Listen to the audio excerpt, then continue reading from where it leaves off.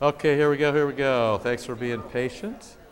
Things have more of a feel of being back into full swing here. So, 16 after Pentecost would be 15 after Trinity, which would be the earthly good Sunday. Cast all your anxieties on him, for he cares about you. Well, that's not so bad then. If he'll take care of that, you can just have the balance, which would all be good. 1 Peter 5:7. Cast all your anxieties on him. He cares about you. Grant us, O Lord, not to mind earthly things, but to love things heavenly. And even though now we dwell among things that pass away, teach us to cling to those things that abide forever. Through Christ our Lord. Amen. All right, let's see. I got just a couple of things. Dan Kovic has got number 2, the lesson number 2 that we sort of did last week, if you want that. Vicar, go ahead and pass out number 3, then, if you will. We're trying to take attendance so we know who's here. Let me see here. Now, it looks like these are identical, so I'm going to send them in opposite directions. And if you're not on there, write your name on the bottom. We'll put you on next time. Okay? And the secretaries did put pencils on there, but I lost them between my office and here somehow. I don't know how that happens. Under the, we're always thinking about things, and if you come to this Bible study, then you get to sort of participate in the change. A couple of things I'm just thinking about, especially if young Gainig should actually appear here. First, just for you who plan ahead, we were aiming at the feast day of St. Andrew as an ordination day. Now, just so you know what's happening, several of us signed call papers this week for Josh Gainig. Those call papers go to the district president, who is now Dan Gilbert of the Northern Illinois District. He then forwards those papers to the seminary with Josh's name on them. So it's a designated call. That's what we voted for. The call day is the 27th of October. There's only 2 guys coming out. He's one of them. And but he can't officially start here until after the term is over. That's November 17th. And all his grades are in. So we were aiming at the feast day of St. Andrew, which was the last day of November. It was a Thursday evening. But, you know what? The Joy Group is leaving that day for 4 days away. So we wouldn't want to be planning something big when so many faithful people are gone. And they're gone Thursday through that Sunday. So what we're trying to do, and this is the tentative plan, I'll just so you're marking your calendars, is work at an ordination on the last Sunday of the church year, which I think would be November 26th, which also happens to be their anniversary, and Abby's birthday. So this is particularly helpful for a man who can't, men can't remember anything. So if you can just remember one day every year, you'll know that everything happens on that day. See, so this is particularly fortuitous, all right? So if you're thinking ahead, sort of think to yourself, last Sunday of the church year, probably in the evening, 6 or 7 o'clock. We'll have to figure that out. 7 is a slightly more genteel time, but it does get you in bed just a little bit later. So you might think about that. When Josh arrives, and then occasionally when things change, then people say, well, where in the world did that come from? And then I always want to say, well, I thought I talked to you about that or mentioned that, or that's been on the burner for a while. I think you can rest assured that nothing capricious ever happens in this congregation. There's nothing that doesn't come without a whole lot of thought. So I'm going to just tick off a few things that are on the radar screen, which are probably not going forward just because there's not enough juice right now. We just everybody is running full out. But when we get a little bit more help, we might be thinking about a couple of things. At Josh's ordination, there'll likely be the introduction of the chasuble. The chasuble is a garment that the celebrant wears, long history in the church, which matches the color and goes over top of the alb. So you buy a set of them that match the color of the year. So if I were wearing a chasuble today, the chasuble would be green. So probably there are some chasubles on order, and when they come, likely he'll be vested in a chasuble among the other things that happens at his ordination, and then those chasubles will come into use. It marks the celebrant, who is always the big deal in a Sunday morning. If you notice, if you've ever tried to figure out, why people walk the way they walk, the celebrant is always the last one. Even when we leave, when we come in, process in, the celebrant is last, not the preacher, if they're different, the celebrant. The highest level thing is the Holy Supper. And when we leave, if you've ever paid attention to how we leave in two ways. If we're not going to shake hands, we all leave together. If we are going to shake hands, the celebrant always leaves last. So the chasuble sort of marks the celebrant. There are a couple of other things I'm actually thinking about, and today was a good example of why those things might work. Round about the first of the church year, the new hymnal is coming out. There's a new hymnal for the Missouri Synod. We're going to get the new hymnal, that's a certainty, but we're trying to be clever about how we do that given the fact that we're moving, next door and how things work. The interesting thing about the new hymnal is you can get it on software. So probably, we will get it on software and be using it maybe from the beginning of the new church year. We got to kind of figure that out. With that, we may clean up a couple of things that, for whatever reason we did them in the past, probably we might have learned things and can do them better. One would be, we'll probably, I gotta slow down here. There's a lot of things cooking, all right? Matins is a daily service. Matins is a Monday through Saturday service. We occasionally celebrate it on Sunday. But really in Matins, you read the lessons through, and you traditionally don't stand for the gospel.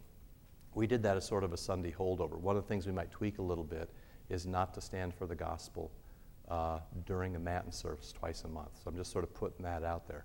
And the reason is that it's a daily service, it's a scripture reading service, it's a listening and quiet meditation. We sort of shorten those things, but they should be. Normally what you do is you read a text and there's a pause for reflection. You read a text, there's a pause for reflection. You read a text, there's a pause for reflection.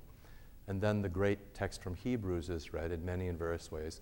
Our Lord has spoken to us through the prophets, but in these last days he has spoken to us by his Son.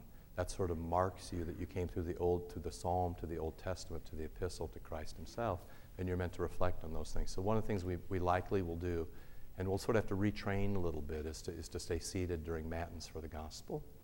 The next thing, and I just, you can always, I'm telling you this, of course, because if I'm irritating you at some point, you need to get to me. But another thing that we do here, which is sort of local custom, but we might do better not to do it, is we dismiss every table. The body and blood of our Lord Jesus Christ, keep and preserve you steadfast in true faith till life everlasting. Amen. We do that with each table. Now, really, if you look in the hymnal, what's supposed to happen is this table would come, and then they sort of get the body and blood, and then the pastor just moves away, and they go back into the congregation on their own. Then this table gets it, and they move back, and then this table is moved up. And then at the end, there is the general, the very body and very blood of our Lord and Savior Jesus Christ, keep and preserve you steadfast. And we may, in fact, do that. It would simplify things and let them go a bit more smoothly, even to the point where, and now I got to kind of think this through, if you're the person right here and have received the body and blood, when you're done, you can sort of stand up and move to your seat, even if the person in the back hasn't received it yet. This is a very common practice. In fact, the practice that we have is the less common practice in the church. You Valpo grads are used to this. I don't know what's done at River Forest. I haven't been there for a Holy Supper for a while. But just sort of thinking about that. So I'm just sort of putting this out here. If this really rankles you, you should sort of, if you're anti-chasuble or if this bugs you, you should probably get to me. Another thing that we've talked about is a service of healing and prayer for those who are sick. And I've been working on this for about a year and talked to a lot of people who are very smart, whom I respect a lot, and I haven't been dissuaded from it, even though people have, in large measure, reservations about that. Primarily when people have reservations about this, the reason they have reservations is that they fear that the pastor will promise more than he can deliver. For example, somebody's sick, you have a service, you give them the body and blood of Christ, you anoint them and bless them specific to their illness, and then they die. And then people say, well, that didn't work. Well, the thing is the Lord does what he does, that we beg for a particular thing in a very specific sort of way doesn't override what the Lord will do. And the longer you live and the more mature you become in the faith, the more you realize that you have whatever the Lord gives you. That's what you have. And if the Lord gives it, it's good. That was Luther's great sort of, confidence. Whatever the Lord, God is good by nature. He's merciful toward me by nature. And whatever he gives me is good. What comes my way is good or work to my good. It's very interesting. I'm always struck by the fact that when we start thinking about these things, it always encourages me that then sort of things follow along. So I get the postcard this week for the Valpo Liturgical Conference, which is always the week after Easter. And guess what the topic is? The restoration of the healing arts in the church. And I get the Christian Century this week, and on the cover is stuff about, and this is another idea we've been working on for about a year, is a different form of service. And there it is on the cover of the Christian Century. So I'm always encouraged by, regularly, if there's a criticism of St. John, sometimes the criticism is that we're behind the curve. The reality is that we're so far ahead of the curve, people haven't caught up yet. I give you the empirical data. We've been talking about this. I mean, I've been telling you for years what kids really want is icons, incense, prayer, quiet, and candles. Guess what? The Emergence Church appeared. Okay, now they don't have it right because they're largely. I'm going to say this very gently. They're largely nonchalant about doctrine, but the reality is what they don't want is praise songs. What they do want is deep mystery, and if you just look around, that is the pulse of theological conversation for the last 5 years. So much that it's on the cover of the Christian Century this week. So. Part of it is sometimes you pay being too far behind the curve, sometimes you pay being too far ahead of the curve. What you're always trying to do is find the sweet spot of where things lie. The reason I'm telling you these things and there'll be other things I think coming along like this, I'm trying to observe my own dictum that we need to do fewer things well. But one of the things I was surprised at the Family Life Project, one of the criticisms I got, which I thought was unfair, there were a lot of criticisms, and I mean criticism in a positive way, that were very helpful, that helped shape that. One of the remarks that wasn't helpful, though, was, you sort of cook this up over a weekend, and you don't just do what you can cook up over a weekend. I've been thinking about this for years, and I have 20 projects, in folders in my desk waiting for the proper time to emerge. Now, part of the problem is when you get a little bit shorthanded, you can sort of put things off and they never emerge. So in my own mind, what I have to try to do is remember that we need to do fewer things well because you're all extraordinarily busy. But in doing those things well, part of what we need to do is look at what care of the soul actually means. When care of the soul becomes acts of mercy and words of witness, and then say, in a practical sense, what is it that people want? And when people all around us,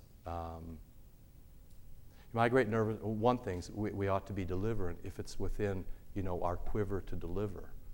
I didn't actually, that sounded very strange. Within our quiver to give out. For example, my concern with a healing service would not be that it wouldn't be successful. My concern would be that it would be too successful and we'd have trouble managing it. For example, I don't know about the other kind of thing. We don't really have the space that normally such a thing takes, and so you have to kind of overcome, our space limitations and how that would work. We don't really have an easily manageable atmosphere. So we just have to think about whether or not we could pull that off. The reason I'm telling you this stuff, partly is just I am interested in your feedback. One, two is, and I've got about 4 other things written down here that I want to rethink. For example, I've more and more people are being anointed at their baptism, and I think the new rite in the new hymnal calls for that. I got to double check that. Jonathan, are you in the room? He's with us in spirit. He's tearing around somewhere. I saw him going out the door, and we were just chatting, but I can't remember. Vicar, do you know? Are you here? Does the new rite have baptism? Does it have oil in the baptism? No, that's all right.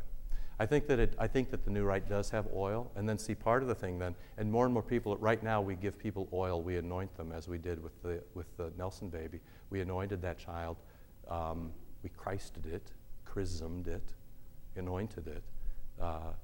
And then what happens is that usually then that is an anointing which you receive at particular times in your life. For example, if you anoint the sick, you see that goes with the healing service, and when we commend you at the commendation of the dying. So the first thing you smell in your life is the name of Jesus being put on you, and the last thing you smell as you die is the name of Jesus being put on you. And then in between, at particular times, when you might think that Jesus has abandoned you, you're desperately ill, what you smell is Jesus. And then also, and this would be a run and a stretch for us, but because of the number of people that come to the rail, it wouldn't be bad. You know, we had a long conversation about what it means to bless kids at the rail, and who does the blessing, and is it done with the sign of the cross, and is it done with the name of Jesus, and what precisely is said. We talked about that with people, you know, smart guys all around the world for a year before we started doing it. The question then would be, should that sort of be done with oil or not? There's a question about that. You sort of put that out there. So partly the reason I tell you these things is so you can sort of just crunch it a little bit. Part of it is so things don't get surprised. Things just don't appear. Part of it is so you don't think that things are capricious. Part of it is for you to help me with your own experiences. When I was this summer, I was at Duke University and went to a very full service. I must have been 1,400 people in a very Gothic cathedral. And after that, there was at the side a service of Holy Supper and in a side chapel, Holy Supper and anointing for the sick. And I couldn't get in. You know, I was probably 3/4 of the way back, and by the time I got there, the place was jammed. What does that tell you? What does it mean? You know, when we have 20 people we're praying for, what does that mean? When you bring your friends' names, what does that mean? So this is a live conversation about live practice, and sort of there's not a lot of churches around that do it, and the ones that do it don't always do it in the most theologically apropos way. So the question is, if we're going to do such things, how does that work out? So there's a range of things to be rethinking as things sort of come around, and then part of that is as we move to a new space, we have a whole bunch of thinking to do. And the real challenge is, I think I might have mentioned to you last week, that on the 21st, staff, governing board, and elders are all getting together for a full day, an all-day Saturday. So thank your governing board and elders, and even your staff members who come and they're going to put in a full day. And the real challenge for us is at once to engage all the possibilities of what might happen, and yet for a big group of a couple thousand people, knowing how busy you are and how what's most important is to try to get you on the same page. So even if you don't necessarily agree, you might nod along and say, well, nobody ever gets their way in a group of 2,000, but I'm part of the group, and this is my home, my church, my community, the body of Christ, and so I'm in on that. So partly what we have to do is engage all possibilities, but then present those under a very few rubrics that focus our attention as we go forward. And that's a challenging but lively thing that lies before us. So I guess I can sum up everything I've said in this. This is a period of tremendous change, and I began with that a couple of weeks ago. But on the other hand, the change isn't unmanaged, or it's not capricious. And so what we need to do is have this sort of pulsing sense that we're always toward the next best thing, the best of what's old, and then the next best thing, but all in a thoughtful conversation. And occasionally we have to say, and we didn't get that right, so we won't do that anymore. And we have to be free actually to take some chances, and then to fail, and then to regroup, and then to say that's okay. And that, I think, if you ask yourself about your own life, about your own family, about your own business, I think that's probably the way you would recognize that as sort of a sort of noble paradigm for those things. It should also be a noble paradigm for the life of Christians together in a church. So as I get closer to things, I'll try to fire up a flare. I don't want to surprise you. On the other hand, it's not always just the same old thing. That make sense? Everybody okay? Also on the radar screen, just so you know, is a complete redesign of the high school program and the confirmation program. But we don't quite know what that looks like. And it'll depend how people come through, and that depends on Marcus then coming along a little bit later. think that's it. All right, that was just a flare going up. All right, everybody okay? Questions, just short questions about any of that? All right, keep swinging. You should have in front of you, I'm not sure that I did number 2 thoroughly enough, but I think it was done thoroughly enough that perhaps I can just sort of scooch on to 3. If you have 2 in front of you, here's what I actually would beg you to do. And maybe now this is a very, what I just spoke about was a concrete example of what number 1 says on page that says number 2 at the top. Point number 1 there is, if you could just suspend for a moment what you think about the church. I was thinking again this morning about how new people often do better in a church situation than older people do. Newer people. I'm not talking about age. I'm talking about chronology within a particular church environment. Newer people often do better. Newer Christians often do better because they don't have as many expectations. Now, on the other hand, I know there's another side to this, which is I do fret. I do fret when, for example, a very faithful member of the Joy Group dies. I do fret about those things. And actually, I think to myself sometimes, where will I ever find another person like that? John Marty's a great example. He wasn't exactly a Joy Grouper, but he was an elder. And you say to yourself, gee whiz, when will the next John Marty appear? So in one sense, it's a very difficult thing. You really love people who've been long and faithful in the church. On the other hand, sometimes newer people who come without expectations and might be just a bit more malleable may be able to be a bit more nimble in community. And I guess partly what I'm appealing to you for is if you could just for a while, maybe at least for the weeks that we do this, if you could just suspend your notions, or some of your notions at least, about what the church is, or if you could at least critique your notions of what the church is, to make sure that what you think the church is the church that Jesus describes and desires as it's revealed to us in Holy Scripture. So I just want to put that to you. If you could just, I think it would be a valuable exercise for all of us. We get locked into what we think we ought to be, but every once in a while you need to check to say, is this what Jesus wants from us? Is this what Jesus expects from us? I'm so pleased about the capital campaign in so many ways. People have worked hard, and we're sort of finishing up, and you get the bookmark today, and we're over $2 million. And already we're starting to talk about the next thing and the next capital campaign, and it's fun to do that because you learn about yourself and you learn about people and you learn about the church, you learn about what Jesus wants. On the other hand, I always can't help thinking to myself, if people tithed, if everybody in this room, if everybody in this congregation tithed 10% on the gross, we would never talk about money again in the church or the school. Tuition would be my favorite number, 0. I've said it before, I'll say it again. My optimum tuition for the school is 0. Okay, that's what I would hope tuition would be. However, 0 exists in an environment where everybody does what Jesus bids them, which is 10% on the gross or more. So you know what?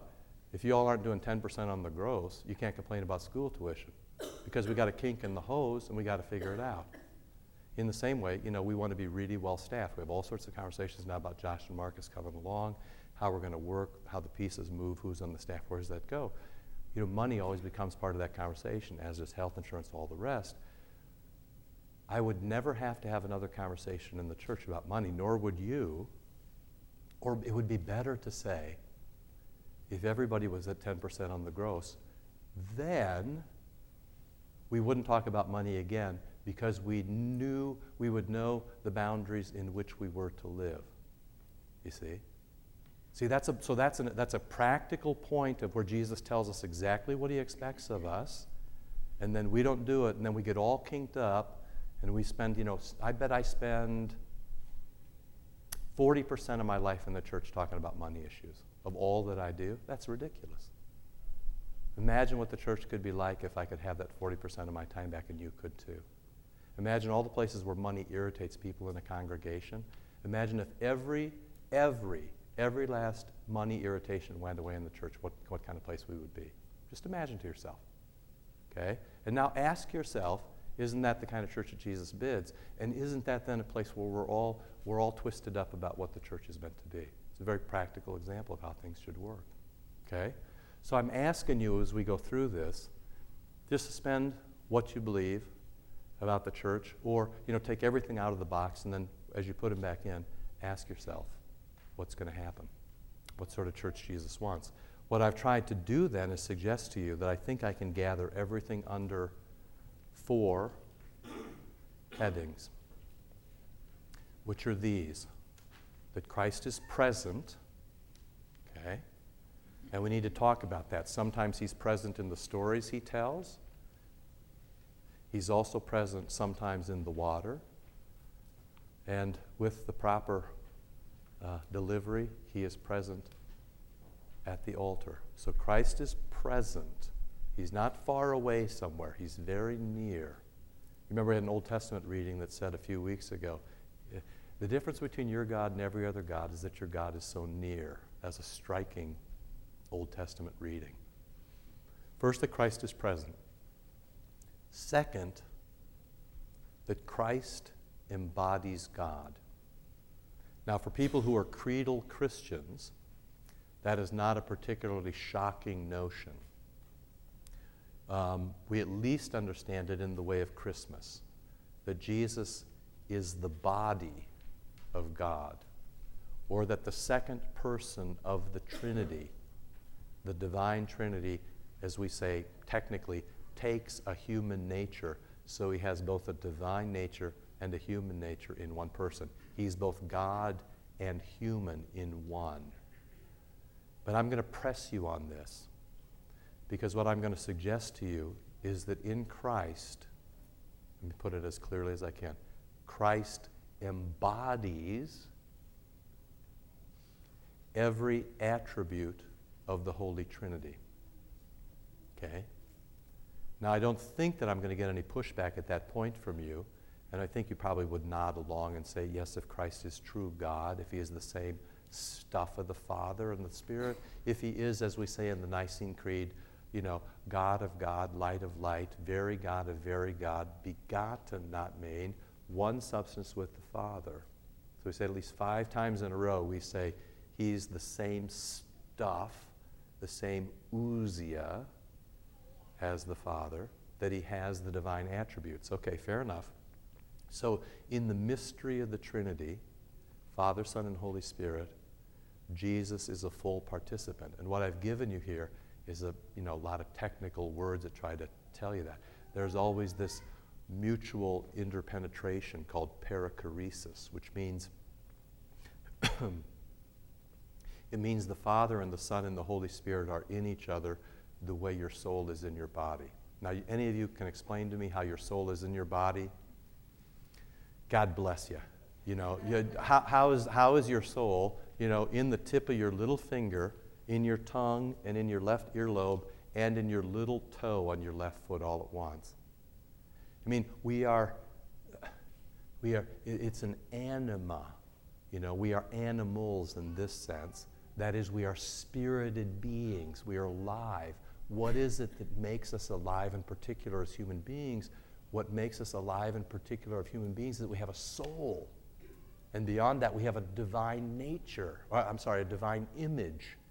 To speak clearly here. That we were created in the divine image. So we were animated, and that spirit animates our flesh, but it animates in a way that it's so all put together that it's inexplicable, and yet we know the difference between what it is to be dead and what it is to be alive. And when people drop dead, we say, no spirit there anymore. Okay? So what we say is that all that happens in the Trinity, all that the Trinity is found in the Son. Okay, that's a good Christmas and Easter confession. Fair enough. Most of you, I'm thinking you're fine. But beyond that, and here's where I think it's going to pull a little bit at the next 2 points. Not that Christ is present. If you're Lutheran, if you're sacramental, you confess that. Not that Christ embodies God, the mystery of the Trinity.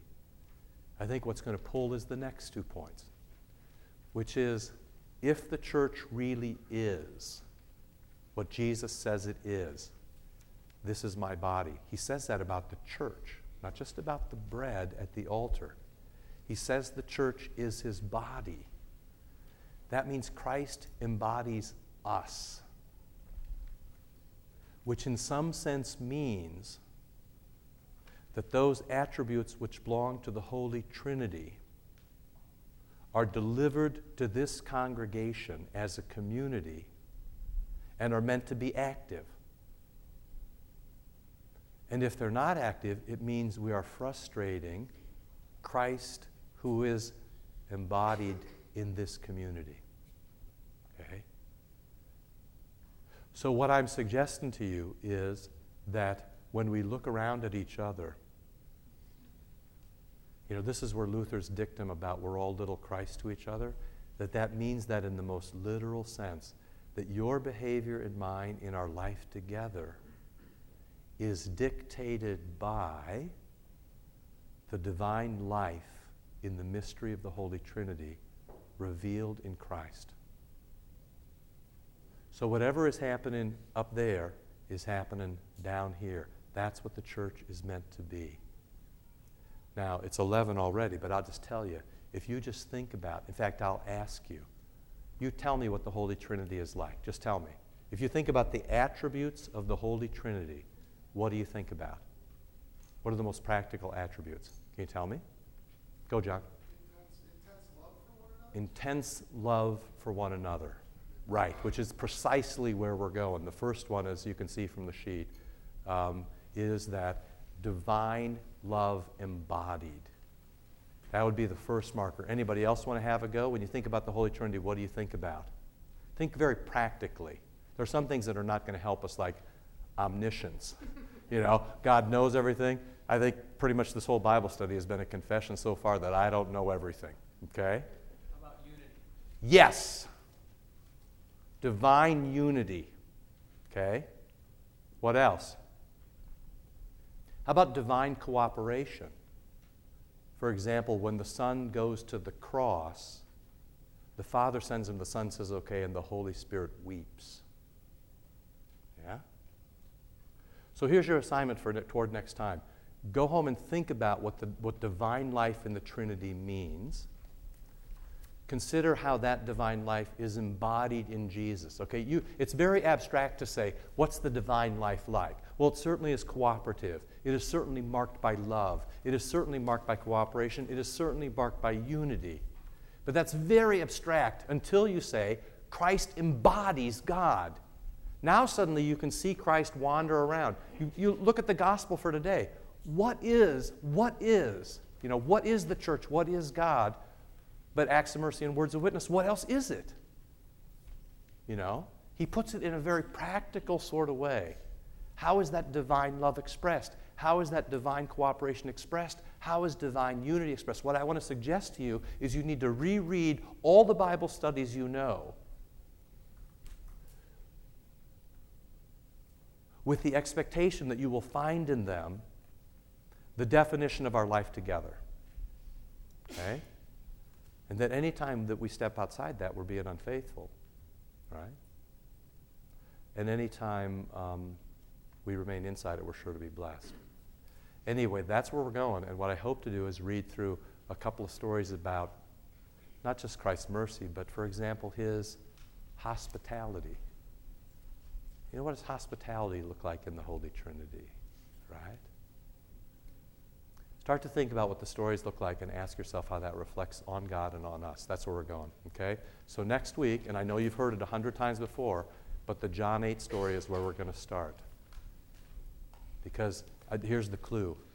Divine love manifests itself in mercy.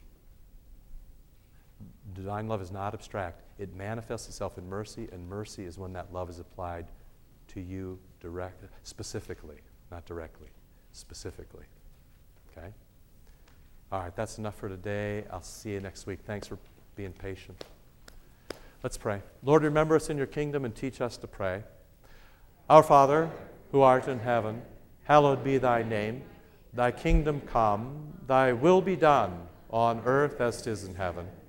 Give us this day our daily bread, and forgive us our trespasses, as we forgive those who trespass against us. And lead us not into temptation, but deliver us from evil. For thine is the kingdom, and the power, and the glory, forever and ever. Amen.